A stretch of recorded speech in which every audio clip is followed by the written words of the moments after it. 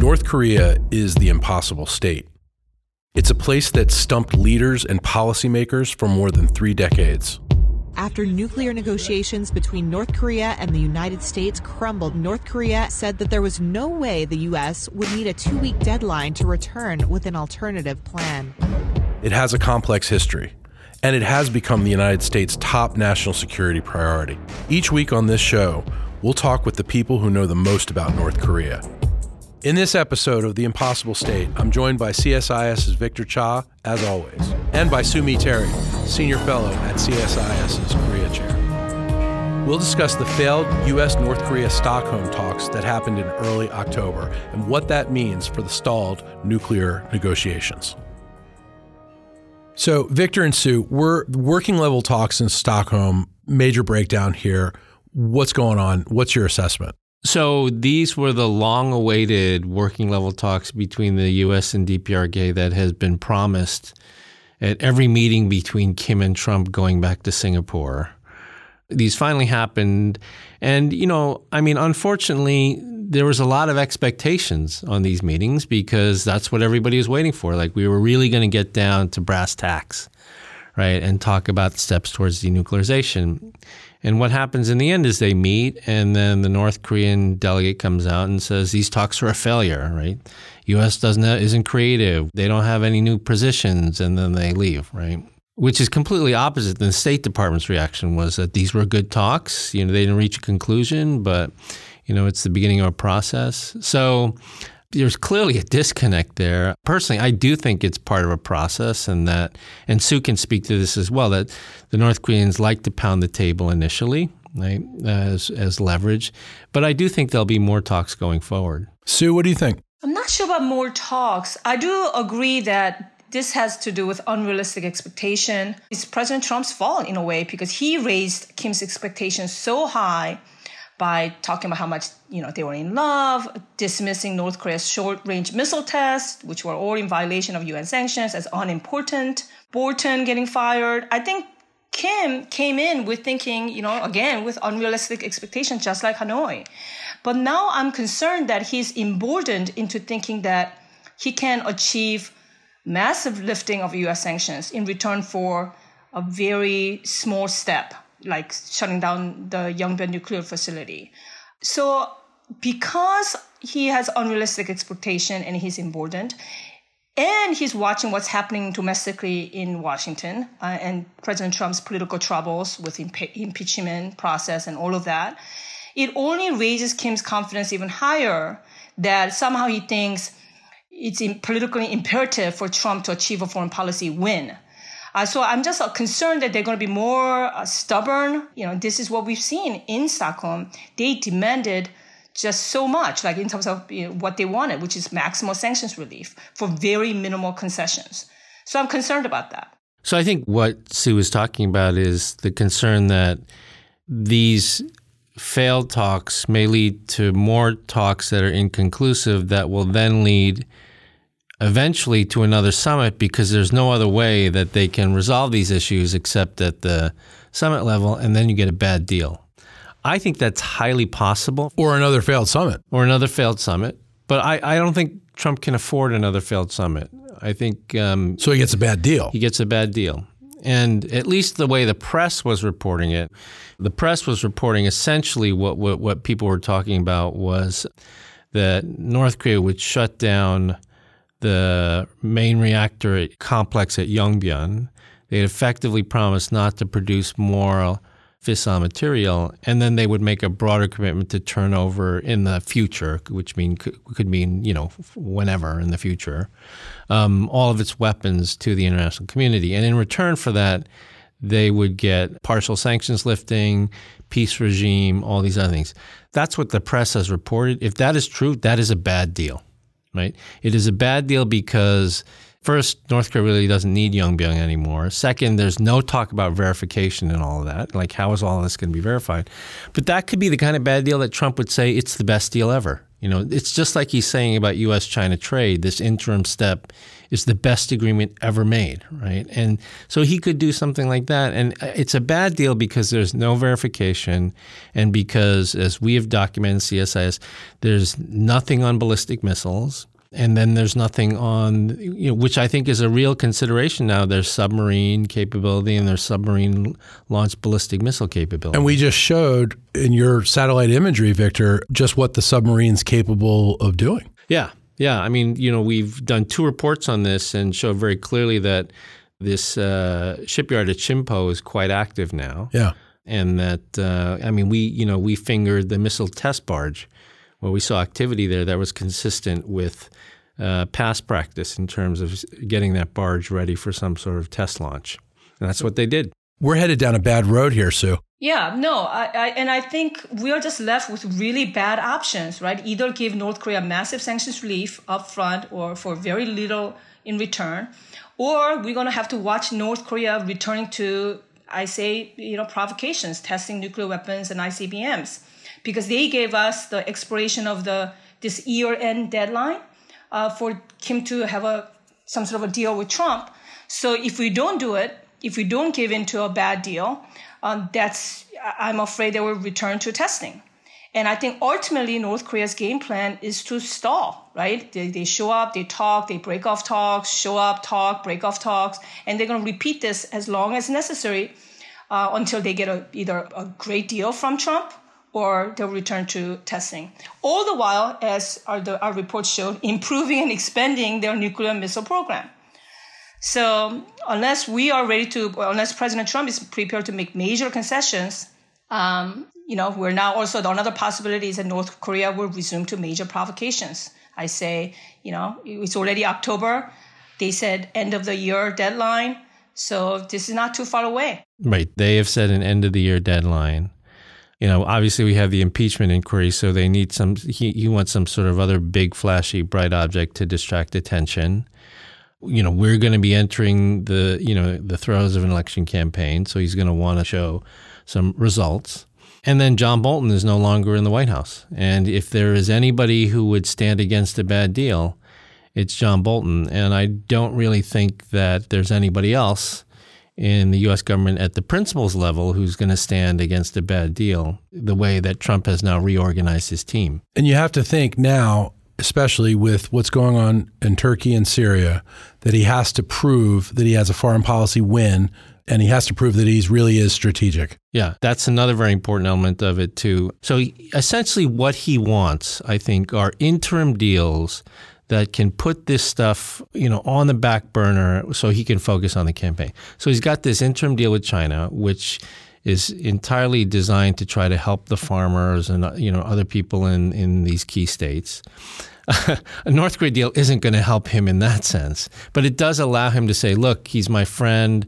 They haven't tested a nuclear device compared to where we were. They've rewritten the script. So they say Obama was going close to war, which is not true at all.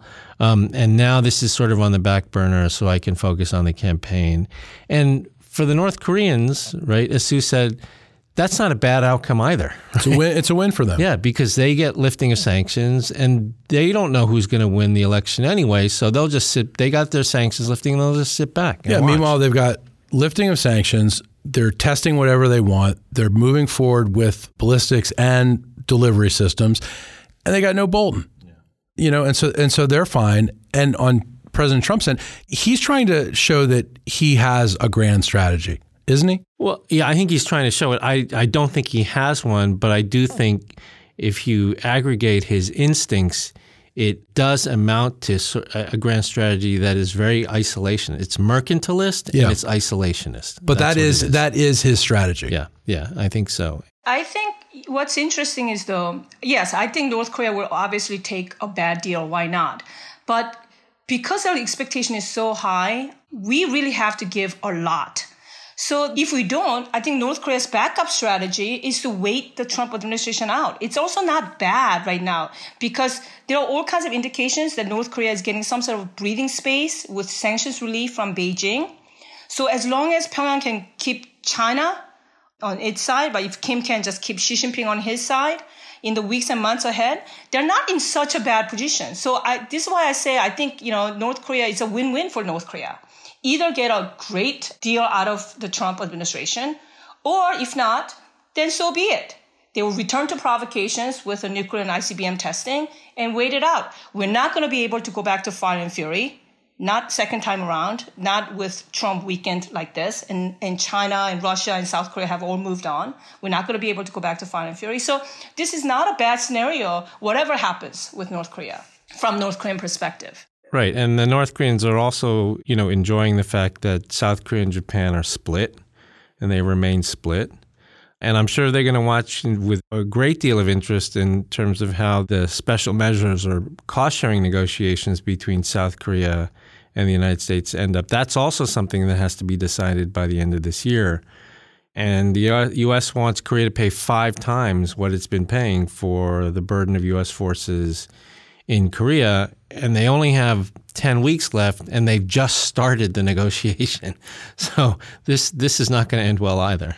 Let's talk about that 5 times thing you just said. Essentially, Korea has entered into 4-year agreements in the past where they provided a portion of the cost of maintaining U.S. forces in Korea. It's the non-personnel cost of maintaining U.S. forces in Korea. And it's a negotiation every 4 years. And, essentially it's come out to about, the last agreement, about $1 billion. The Trump administration wants $5 billion in the next agreement. So they've been paying us $1 billion to maintain our force posture there. But now the Trump administration wants 5 times that. 5 times that, yeah. 5 times what they have historically been paying for this. And, that number is just ridiculous. Where did the number come from? So there apparently is a calculation that has been done that comes up with this number. So, who knows, did the chicken or the egg come first? Did they come up with this number? Did Trump just state this number and then they, did the math, did the accounting to make this number a reality? Either way, it is way beyond anything that has been a part of past negotiations. It is, it's essentially trying to make a profit. It's not trying to maintain costs. It's trying to make a profit. Which is traditionally not what the United States does with its forces, with its allies and with its forces abroad and overseas. Because our forces are there not just to protect Korea, but they're there to protect our interests. Yeah, to protect our interests. Yeah, I mean it's not a favor to Korea. It's there to protect our interests. So this is going to be really problematic too when we get towards the end of the year. As Sue said, you could have the North Koreans either benefiting from a bad deal or not having a deal and going on their own fire and fury warpath. In the meantime, Korea-Japan relations don't look like they're getting any better. And the U.S. and South Korea could really be at each other's throats over dollars and cents. Is South Korea inclined to pay this $5 billion? I don't know, Sue, what do you think? No, I think they're now paying $5 billion. I think they'll try to stall, maybe go up a little bit. But they should be concerned. I think it's really interesting for the Moon Jae-in administration, because on one hand, not that they like Trump, but they deal with President Trump, and maybe some of them even want President Trump to get reelected only because of this North Korea engagement policy, dialogue, negotiation with North Korea. And that's what Moon administration wants. But on the other hand, look what President Trump is doing with the alliance. This on burden sharing, this is absolutely ridiculous, right? $5 billion. So I think the Moon Jae-in government is they're in a difficult spot. On one hand, they want to make progress with North Korea, make a deal. And on the other hand, they have to deal with these alliance issues, and they should be concerned. Look what President Trump has done with his decision to pull U.S. troops out of northern Syria. So, anything is possible. They shouldn't be comfortable thinking that that's not in play. I see this president either reducing U.S. troops if he doesn't like, how the negotiation is going, or even pulling the U.S. troops out of South Korea. It's not unthinkable with this president. Yeah, and you could get the perfect storm, which is a bad deal where you don't really solve the nuclear issue. Not good for U.S. national security or Korea's. But along with a bad deal, a peace declaration, right, saying Kim's my friend, we made a deal, best deal ever, no war, his whole thing is I want to get out of endless wars, right? So he probably sees Korea as just like Syria, he sees it as an endless war. And I want our soldiers home. So he could say, I've got a great deal, peace declaration, The SM negotiation fails. South Korea doesn't want to pay all this money. Okay, then we'll just pull our forces out, or we'll pull a portion of our forces out, or we'll start talking about pulling a portion of our forces out, because it's always great to bring the troops home when there's peace and when others don't want to pay. And, that's a great foreign policy campaign line to his base as well. So you have a perfect storm, right? And, Sue and I have been worried about this for a while. People don't talk about it that much. It's certainly not talked about in Korea because, in Korea, the general belief is, the United States wants to keep its forces there so that, Boeing and Lockheed and everybody can continue to sell airplanes and tanks and all this other stuff. It's a nonsense argument, but it's one that's been traditionally quite popular in Korea. And so I think there's a real blind spot in Korea for something like this happening, towards the end of this year. What would be interesting is to sort of see what happens with this parliamentary election that will be taking place in April in South Korea, where and that's a big election that Moon administration is very focused on, and there's all kinds of domestic drama right now in South Korea. But it'll be interesting to see how all of this is playing out. If this, as Victor said, if there's this perfect storm, the Moon administration really put all of its eggs in North Korea basket. So if that's not going anywhere, what if it'll be interesting to see. It's sort of it's a big benchmark in South Korea. It's a big date coming up in April. Yeah, I don't want to sound just like a dark cloud all the time, but. Right. But so, I've written on and studied alliances, right? Alliances for a long time. And so you look, when alliances start to fray, you look for certain things, right? And so one of the things you look for is when there's decoupling taking place. And so, as Sue said, North Korea has done all of these ballistic missile tests lately, these short-range ballistic missile tests that are threatening to Japan and Korea. And Trump says, I don't really care about those. Everybody does them. I don't really care. That's decoupling U.S. homeland security from peninsular security. Then the Koreans are saying, we're not going to renew the intelligence sharing agreement with Japan, right? The GSOMIA agreement. That's the Koreans decoupling from Japan, saying, we don't share the same threat. We're not as threatened by North Korea as you are. We don't need to share intel with you. The Japanese are taking the Koreans off the whitelist, right? The export whitelist for these, key components for semiconductor production and things. That's economically decoupling from Korea. So there's decoupling taking place among three countries that are supposed to be these tightly knit allies. That's a really bad sign. And right now it doesn't seem to be getting better. It just seems to be getting worse. What do you all think is the next move for the United States here? I think that, Trump will continue to defend Kim Jong-un's intentions in public. I think he's going to continue to want another summit and to be able to announce some sort of deal at that summit. And it sounds like what's standing in the way now is that the United States is not willing to lift sanctions sooner rather than later.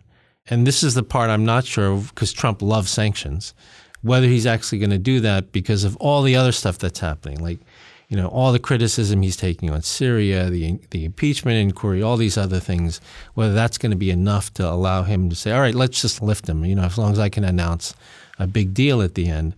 I think there may be more working level talks, which will eventually be inconclusive because the working level people are just not empowered on the North Korean side to talk about these issues, the nuclear issue. And then only the leader can answer those questions, which is what the North Koreans always say. And then that leads in only one direction, another meeting, another summit, right?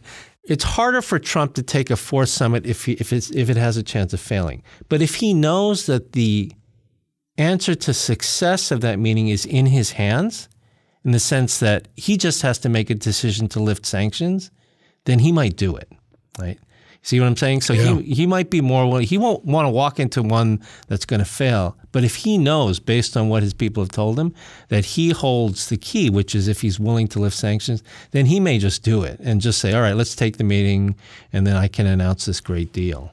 The problem, though, is that North Korea wants a lot of sanctions lifted. Not even, because I think U.S. may have offered, or at least was thinking about partial suspended sanctions, whether it's textile and coal exports, for some months, some time period with snapback measures. But Kim wants much more significant sanctions relief, right? Remember in Hanoi, Kim demanded relief from 5 UNSC sanctions resolutions. These resolutions together curtail financial and shipping activities. They're important. They restrict crude and fuel exports. They ban exports of industrial machinery and transportation vehicles and metals and so on. These are important sanctions. So the problem is, I think Kim is not satisfied with a little bit of here and there, suspension of sanctions. He's just asking for so much. So while I agree with a lot that Victor is saying, I think I'm a little bit pessimistic that we could just return to, Kim just saying, you know what? I'm calling you bluff. If you're not giving me this massive sanctions relief, I'm not going there. I'm not even going to an interim deal. I'm very pessimistic about potential return to provocations. I don't know if you guys saw these pictures that the North Koreans released recently with on Kim the white horse. White horse. Hiking up the Baekdu mountain.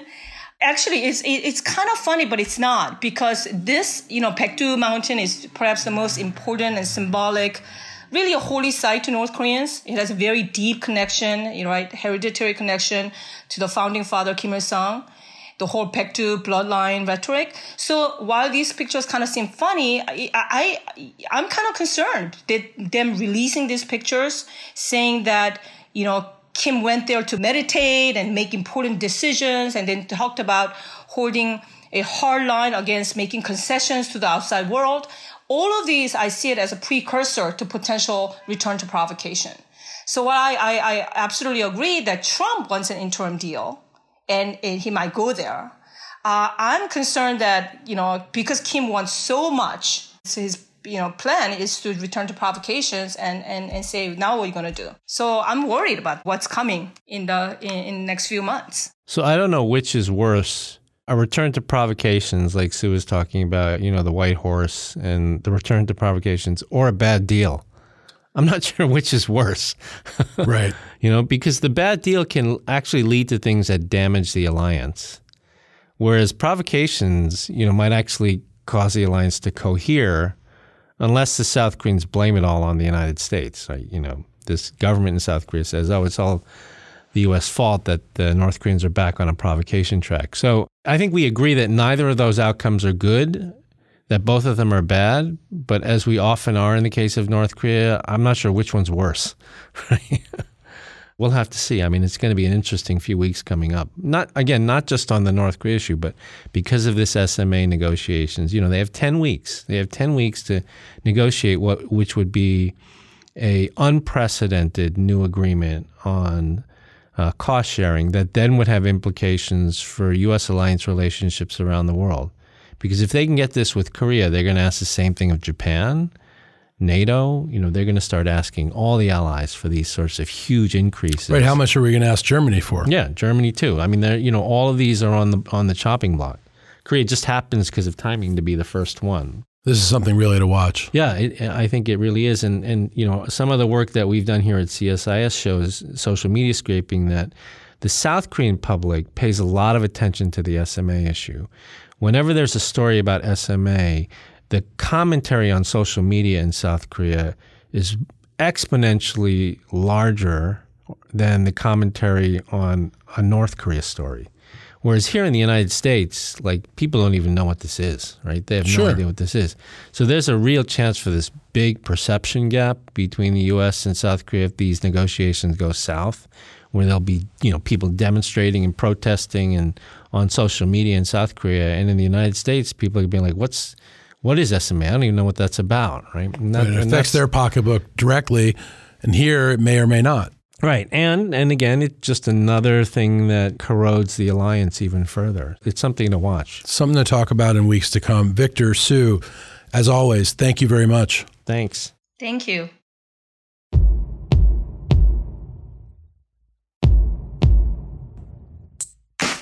If you have a question for one of our experts about the impossible state, email us at impossiblestate@csis.org.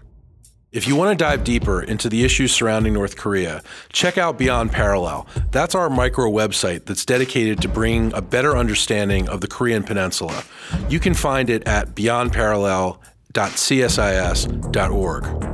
And don't forget to leave us a review on Apple Podcasts. That's so more listeners can find us. It's very helpful. We're now also streaming on Spotify, so you can find us there too, where you find all your music. How cool is that? And don't forget to subscribe wherever you get your podcasts.